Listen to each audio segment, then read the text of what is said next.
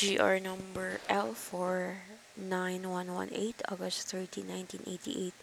People of the Philippines versus Leticia Capitin E. Vargas.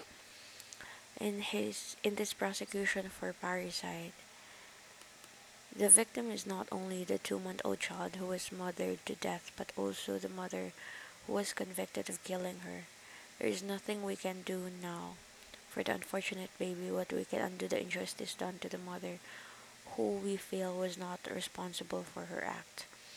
Leticia Capitan, the herein accused, was a 22-year-old housemaid with an illegitimate child. In the morning of December 10, 1975, she came down from her room with her baby in her arms and told her employer, Soledad Caparas, that the child was no longer breathing. Soledad's first impulse was to call the doctor, but she found this would be useless as the baby was already dead. She then immediately reported the matter to the barangay captain, who in turn informed the police. That same day, Leticia was investigated at the Western Police District Headquarters, where she signed an extrajudicial confession. The infant was autopsied on the basis of the police findings, and after an ex parte preliminary investigation, Leticia was charged with parricide in the Court of First Instance of Manila. Her arraignment was originally scheduled on December 19, 1975, but has to be postponed when it appeared that she was mentally disturbed and could not respond to the questions put to her. On January 14, 1976, taking into account her behavior and her record of mental imbalance as reported by her counsel, the official, the trial court ordered her psychiatric examination. On April 7, 1976, Dr. Florante Reyes of the National Mental Hospital reported that Leticia was suffering from schizophrenia manifested by behavioral abnormalities, withdrawal symptoms, dulling of the affect, and mental inaccessibility. She was consequently on April 28, 1976 ordered committed to the National Mental Hospital for treatment, and in the meantime the case was suspended and archived.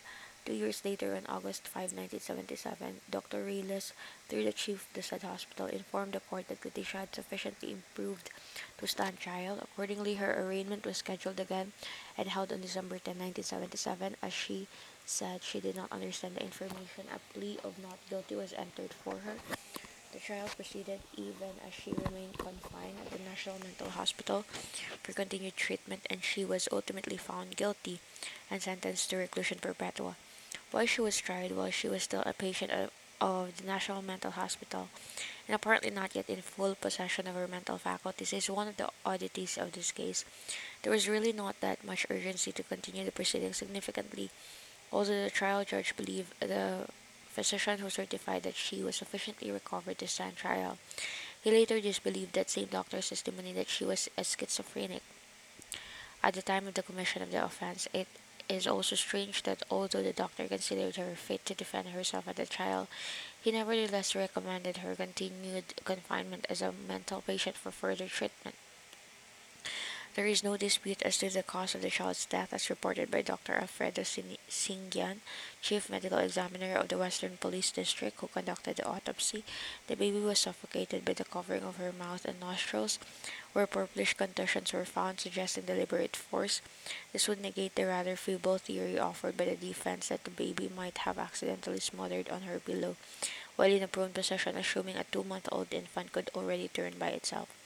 The second witness for the prosecution was Soledad Caparas, who related the events of the morning of December 10, 1975, when the child was killed. On cross-examination, she declared that the accused was acting queerly even before the tragedy, often tailing to herself and at times not answering when she was addressed.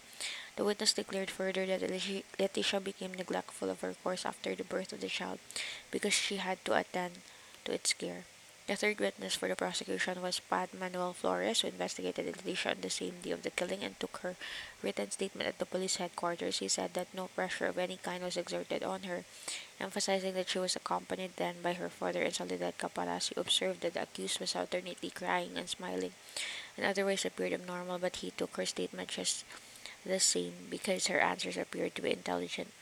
On cross-examination, he said he had advised her of her constitutional rights and began the investigation only after she had expressly waived her right to the assistance of counsel.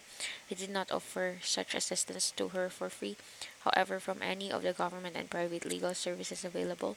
The defense put the accused appellant on the stand, obviously to bolster its claim that she was insane. When asked about the killing of her child, she consistently maintained she did not know or could not remember anything about it.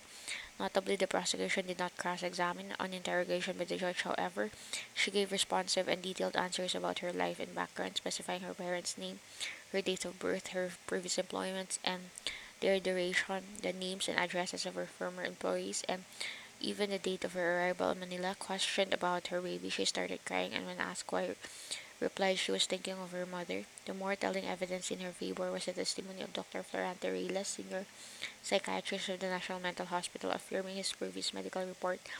On his observation of Leticia in the hospital, he described her as a schizophrenic, which he said meant that she had a split personality that withdrew her from reality and rendered her incapable of understanding what she was doing. He declared that this condition could probably date back to about 6 months or 1 year before the death of the child, and that the accused was suffering from the affliction when the tragedy happened. He also said that when she was first admitted to the National Mental Hospital on January 21, 1978, she was quite disturbed and could not answer coherent questions. Asked if the schizophrenic might have lucid intervals, he said positively that in schizophrenia there is no such thing as a lucid interval. Analyzing the evidence for both parties, Judge Bernardo P. Fernandez rendered a well-written and erudite decision in which he ably expounded on the defense of insanity. There was no question to him that it was Letitia who had smothered the child, and that she had both motive and opportunity.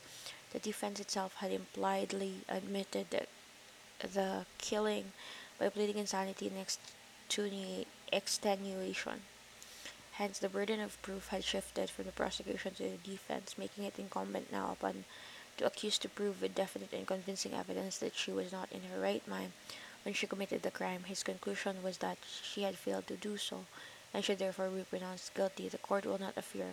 To begin with, the record clearly shows that the testimony of Dr. Reyes remained entirely unrebutted by the prosecution. The credentials of the witness as a psychiatrist knowledgeable in the field of mental alienation were never challenged, and so were deemed accepted by the prosecution.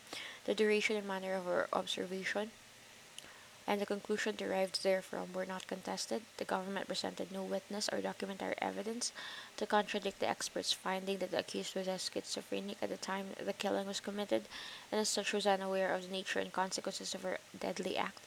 In fact, the cross-examination of this witness only strengthened even more his testimony in chief with the following exchange: so that it is possible that on the morning of December 10, 1975, the accused herein was suffering already from schizophrenia. Yes, sir. The trial judge chose to disregard this evidence, holding it did not sufficiently show that Letitia was insane at the precise time in the commission of the offense in 1975. He dismissed the psychiatrist's finding because they were made 1 month after the tragedy, although he himself, in arriving at his own contrary conclusion, based it inter alia on his examination of the accused made even much later. At the trial of the case on July 7, 1978, his interrogation of Letitia, he said, revealed she was completely sane because of her intelligent and even detailed responses, but he forgets that it was made 3 years after the incident in question and after she had undergone continuous treatment. Assuming she was already recovered during the trial, although she remained confined at the National Mental Hospital, this would not prove at all that she was not insane when the baby was killed in 1975. At any rate, an appraisal made 3 years later by the trial judge cannot be more accurate than one made after a continuous observation of the accused appellant, which began only 1 month after the occurrence of the offense and continued for all of 3 years. This examination was made by an expert mental alienist. Much reliance was also placed on the extrajudicial confession, which the trial court noted contained a coherent and logical account of what had happened, and was signed by the accused appellant with a steady hand. The straightforward answers and the firm signature were added proof of her sanity. At the time the statement was taken, which was on the same day the baby was killed, the trouble is that the confession was completely inadmissible because it was taken without observance of the safeguards provided by the Bill of Rights for the protection of the suspect facing custodial investigation. A reading of the supposed confession shows there was the usual mechanical advice of the suspect's rights, including the right to assistance of counsel, followed by the sacramental query as to whether or not she was waiving her right to such assistance, followed by the stereotype answer, so familiar in statements of this nature as unacceptable as the question was. The answer thereto was no less so, and could not have been possibly composed by the accused appellant in her state of mind at the time and given her limited knowledge of Tagalog. Although she had lived all her life in Camarines Sur and had come to Manila only 6 months earlier in June of that year, there was this remarkably fluent exchange between the investigator and Leticia run as follows. Tanong. Ngayon, matapos mong malaman at maintindihan ang iyong mga karapatan na binanggit sa itaas, ikaw ba ay nahahanda pa rin magbigay ng isang malaya at kusang loob na salaysay at sagutin ng pawang katotohanan ang lahat ng itatanong sa iyo na hindi ka naman pinipilit, tinatakot o pinangangakuan ng anumang pabuya? Sagot. Matapos akong mapagsabihan ng aking mga karapatan at naintindihan ko ang mga ito, ako ngayon ay nagsasabi na hindi ko na kailangan ang abogado at ako ay nahahandang sumagot sa anumang itatanong sa akin at lubusang magbibigay sa inyo ng isang malaya at kusang loob na ng salaysay na hindi ako tinatakot, pinipilit o pinangangakuan ng anumang pabuya. It is not believable that the organized and ready answer with all its legal overtones to boot could have come from this 22-year-old housemaid who, on top of her deficiencies in the languages and the law, was presumably not thinking clearly then, even assuming she was sane, because she had just killed her child and was under strong emotional stress. Under the Galit Doctrine, as now embodied and even strengthened in Article 3, Section 12, Paragraph I of the 1987 Constitution, the written waiver of the right to counsel must be made with the assistance and in the presence of counsel. This was not done in the case at bar, as the statement itself plainly discloses. It is recalled that even before that doctrine was formally announced, our earlier decisions had already required that the waiver be made intelligently after proper notification of his rights to the suspect with full understanding by him of the effects of such waiver.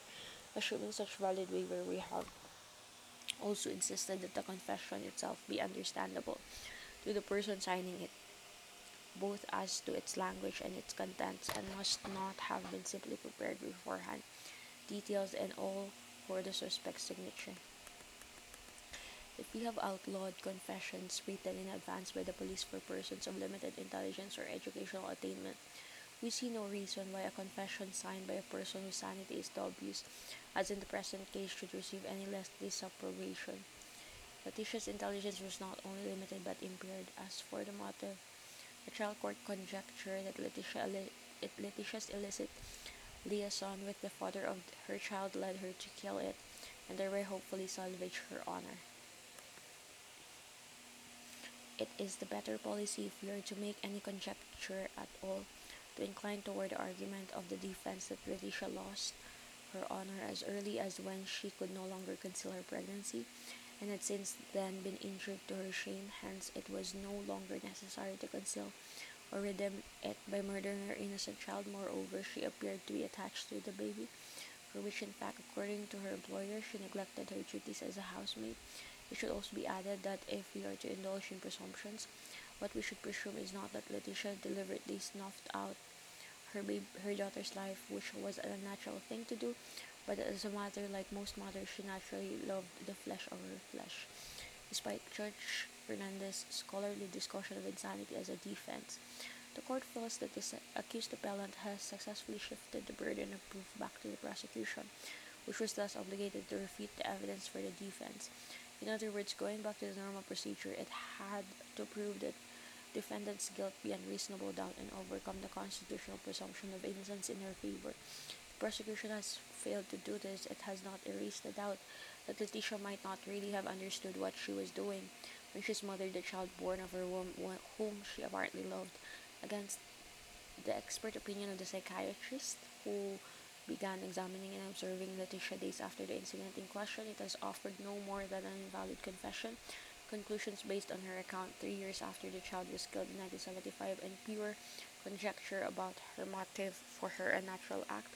Surely this flimsy premises cannot suffice to support this unfortunate woman's conviction. To wonder that even the brief for the appellee was obviously half-hearted, substantially only a repetition and reproduction of the findings of the trial court, and with hardly a word in support of the decision.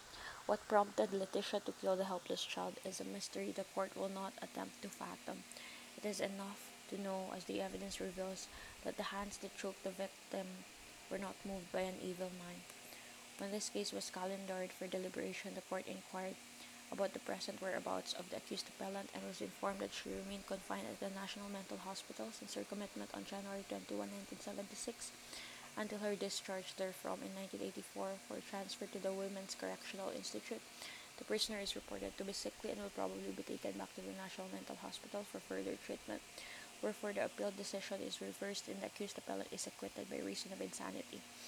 Let the prisoner be released from the Women's Correctional Institute and recommitted to the National Mental Hospital, there to remain until it is duly certified that she is completely cured or is otherwise fit to be discharged. So ordered. Narvasa, Grino Aquino, and Medialdea JJ concur. Gancaiko J is on leave.